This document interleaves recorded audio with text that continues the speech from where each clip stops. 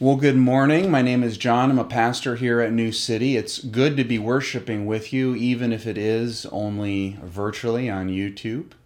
I look forward to the next time we're able to worship in person again.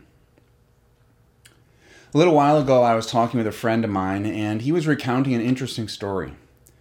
He told me about a moving experience he had had at a place that had a lot of nostalgia for him. He was there, and he witnessed a person engaged in this act of service and love. And when he saw this happening, he found himself deeply moved. And he started to weep. He wasn't expecting this. It's just like the tears came, and he wasn't expecting it. And as he was telling me about it, he was telling me that he doesn't usually cry and that they startled him, the tears startled him. And it was clear to me as he was sharing that something in his spirit had been stirred or moved in the witnessing of this act of service and love. And the more he was talking about it, the more it seemed to me that God was trying to say something to him. Like the voice of the Spirit was trying to grab his attention and invite him into something new through these tears. Do you know what that feels like? You know what it feels like when God is inviting you into something new? When I asked my friend this question, he seemed a little resistant. He wasn't sure that this was God speaking to him. He doubted that his tears had this sort of spiritual meaning. And in his resistance to even considering this, I recognized something that I often do. God calls out to me, but when he does, I resist that invitation. I even doubt it. God invites me into this deeper life with him, but I would rather do something else. God seeks me out and moves or stirs something in my soul, but I hide myself in the to-dos of the day. As Christians, we often pray prayers in some way or another that express our desire to meet with God. God, if you only come to me, if you don't reveal yourself to me. But what I have noticed is that you and I often embody the opposite desire. When God does come to us, when he does invite us, we resist him and avoid him. That's the message of our parable for today. If you're new here, we're in a Lenten sermon series. Today's actually Palm Sunday, on the stories of Jesus, the stories that Jesus told. Each week, we're looking at a different parable. And Jesus told these parables, these sort of fables with an underlying truth about spiritual life, because we often overestimate our understanding of the spiritual life and our maturity in spiritual things. And in these parables, Jesus opens up the truth or a new truth about the kingdom to us in ways that we might otherwise miss because we assume we already understand everything. Kierkegaard described Jesus' parables as stories that deceive us into truth. And the truth that Jesus wants to deceive us into for today is simply this. We often think faith in God and closeness to God is hard because God is nowhere to be found, that he isn't speaking, or that he is absent or has abandoned us. We wrongly believe that we are seeking God, but God is hiding from us. But Jesus, in this parable, says it's exactly the opposite. God's in pursuit of you and me. He's repeatedly interrupting our lives with these invitations to go deeper with him, but we aren't interested in his invitations. In fact, we're doing our best to ignore and hide from God when he invites us.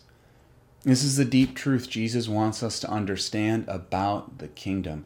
God isn't avoiding us. He's pursuing us and inviting us into relation with him. It is us who are resisting his invitations.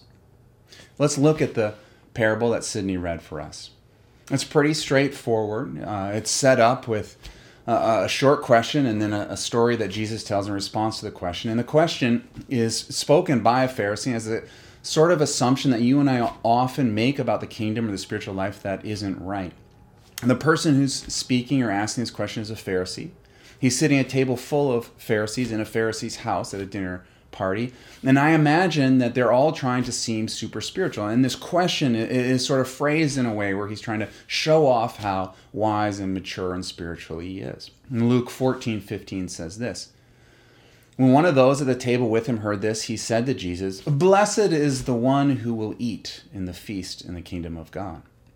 This person is making this statement in response to what Jesus had said just in the verses before. where Jesus was talking about practicing hospitality towards those in the margins of society who couldn't repay us if we welcomed them in.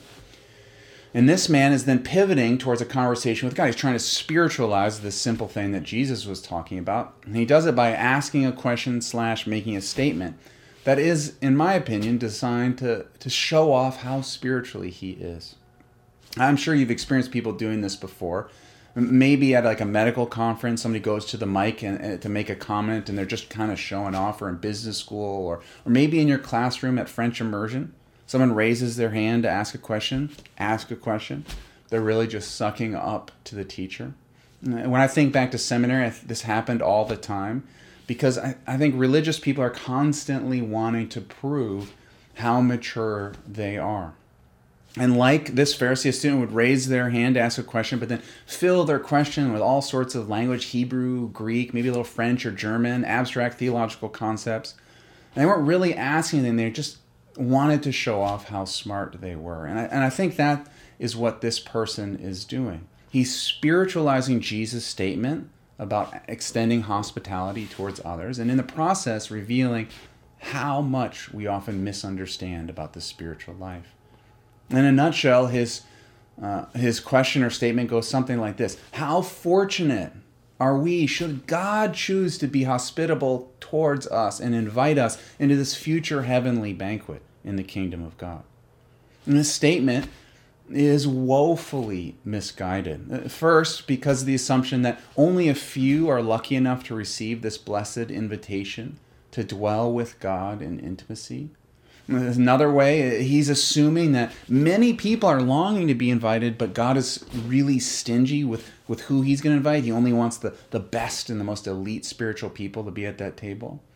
And lastly, he assumes that entrance into the kingdom of God is some future experience, that we feast in the kingdom at some time in the future. We have that intimacy later on, but not now. And these assumptions all reflect a sort of spiritual elitism that undergirds so many of our beliefs about who God wants to be in fellowship with. Like these Pharisees, we often assume that God wants the super spiritual people and that he's only inviting people who are good enough. And I'm sure the people around the table loved this because they were considered the most holy in their society. They probably assumed that the people at that table, eating with Jesus right there, would be the very same few people who would be in heaven with God in the future kingdom.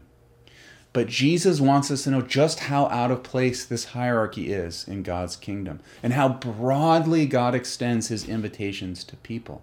So he tells us this parable. And the first thing that he wants us to see is how badly God wants to be with us, how not stingy he is with his invitations. Luke 14:16-17 says this: "A certain man was preparing a great banquet and invited many guests. At the time of the banquet, he sent his servants to tell those who had been invited, 'Come, everything is now ready.'" And immediately what stands out is that this person who's throwing this feast wants it to be a big party. He doesn't want it to be a small gathering with only the best people. He wants it to be a huge feast. So he simply delights in people at the celebration. And in the ancient world, eating a meal together represented more than just eating a meal. It represented connectedness and a social bond. Meals are a way to have social ties. And so if this man represents God, then what Jesus wants us to know is that God is sending out invitations to everyone because he longs for you and me to be in relationship with him, for intimacy with God. It's like God has this deep desire for fellowship with us. And this desire for fellowship with you causes him to send out invitations to you over and over. Jesus says many invitations. Sends out invitations to anyone who is willing to respond. He keeps trying to invite you and me into fellowship with him. We may get multiple invitations in a single day. God may be sending us and inviting us over and over into relationship with him. In verse 18, Jesus says this: "But they all alike began to make excuses. The first said, 'I've just bought a field and I must go see it. Please excuse me.' Another said, 'I've just bought 5 yoke of oxen and I'm on my way to try them out. Please excuse me.' Still another said, 'I just got married, so I can't come.'" Jesus says that when we receive an invitation from God, we make excuses. And the excuses seem pretty lame. I just bought a field? Where's the field going to go that you can't leave it for a few hours to go to a party? Or I just bought an oxen and I want to try them out. That's why you don't want to go to a party? Or I'm married. Married people can't go to parties. Why would marriage or an oxen prevent you from going to a party or buying a field? I think the point Jesus is trying to make is that these are lame excuses. The real truth is simply this: we don't want to go to God's party. We don't want to be intimate with God. When God invites us into relationship with him, we often moan and make excuses. Then Jesus makes the extraordinary revelation about how God feels about this. He's hurt and wounded by our rejection. Verse 21, in the first half of it says this: servant came back, reported his master. Then the owner of the house became angry. God is wounded by us. That's what Jesus is saying. God is in pursuit of us, but we aren't that interested in him. And this becomes the story of Jesus' life, clearly represented on the cross. God comes into the world in pursuit of a relationship with us, and we reject him to the point of crucifixion. And the final point Jesus wants us to hear about the kingdom is that it is the religious leaders who are especially prone to reject God's invitation. This is shocking. The very people you would expect to be at the party aren't there. So God's invitation goes out to everyone, and some of the least expected end up responding to it.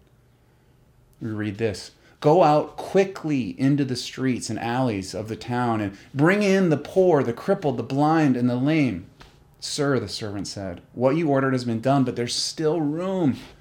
Then the master told the servant, go out to the roads and the country lanes and compel them to come in so that my house will be full. I tell you, not one of those who were invited will get a taste of my banquet.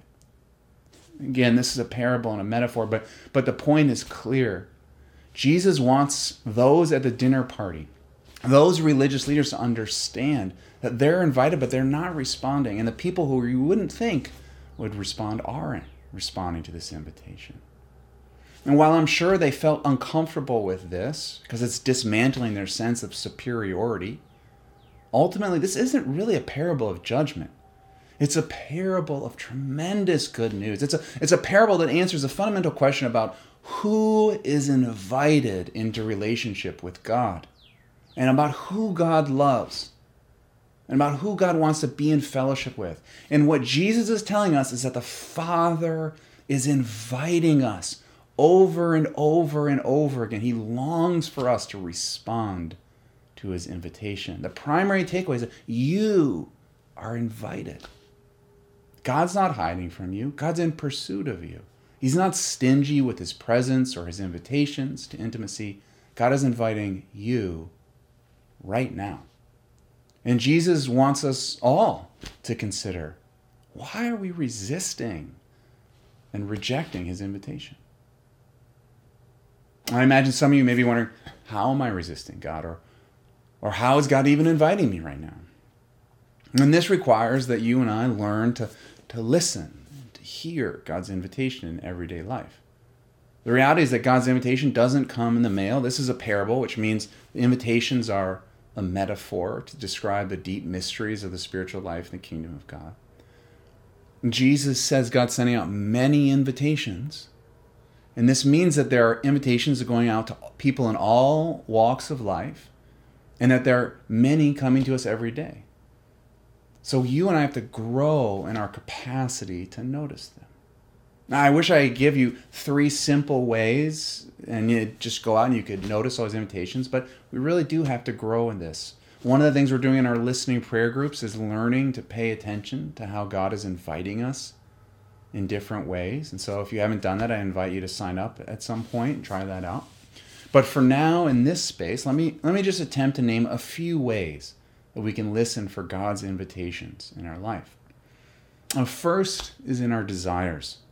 And some of our desires obviously are carnal or selfish, but many of them reflect our deep, holy longings for God. Fundamentally, all our desires are rooted in this desire for God. And so there is a divine invitation behind many of our desires. And we can grow in our capacity to hear God's invitation to us by learning how to discern between different types of desires. A second place of invitations are strong emotions. God uses our emotions to invite us into a more truthful way of living. There's usually an invitation in our strong feelings. Not always obvious, but if we pray our emotions and pay attention, we can notice what God might be inviting us into. Another invitation comes through the experience of faith or hope or love. These are things that are all born of God. So when we experience them, the Spirit is doing something in us, calling us to something. Another place we experience God's invitation is in silence. That experience of knowing God is near when you sit in utter silence and you have the experience of having your thoughts get really, really quiet. God's inviting us into intimacy in that space. He's healing us of hurts in that silence. And lastly, maybe in rest, there's an invitation. Not just vacation rest or taking a nap rest, though it can be in that. The kind of rest where we stop our striving and we rest in grace. Now, these things may sound commonplace to you, and they are. I think this reflects the manyness of God's invitation to us. The invitations are plentiful, but really we're not very good at responding to them. Receiving invitations is where we're struggling. God's sending out invitations. You and I have to learn to respond to God's invitation. Let me close by sharing how I've experienced a couple invitations this week. The first came as I read through the Red Prayer Book. The psalm for the week was Psalm 36, and it's been fertile ground for me hearing God's voice.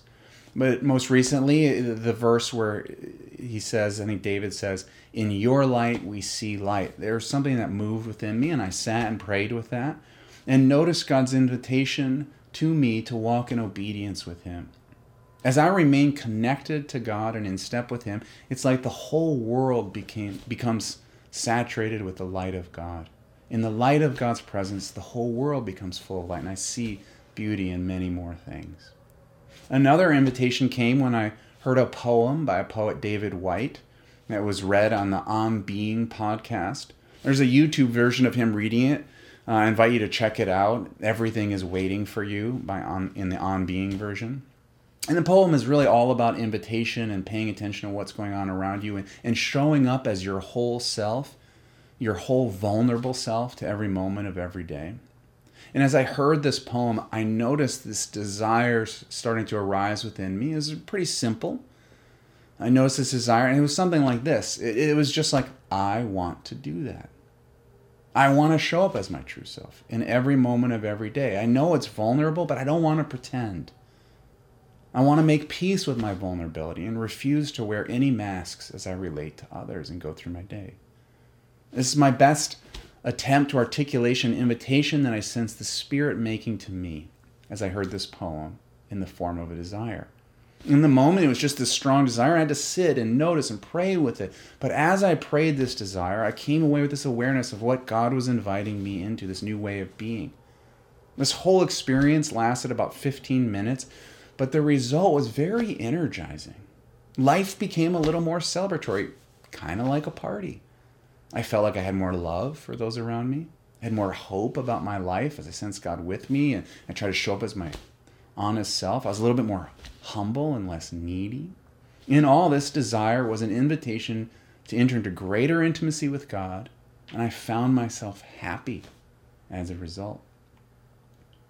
In the midst of our chaotic world full of pain and suffering, God is inviting you to intimacy with him. Will you stop resisting and notice and respond to whatever invitation God is making to you? Let's pray.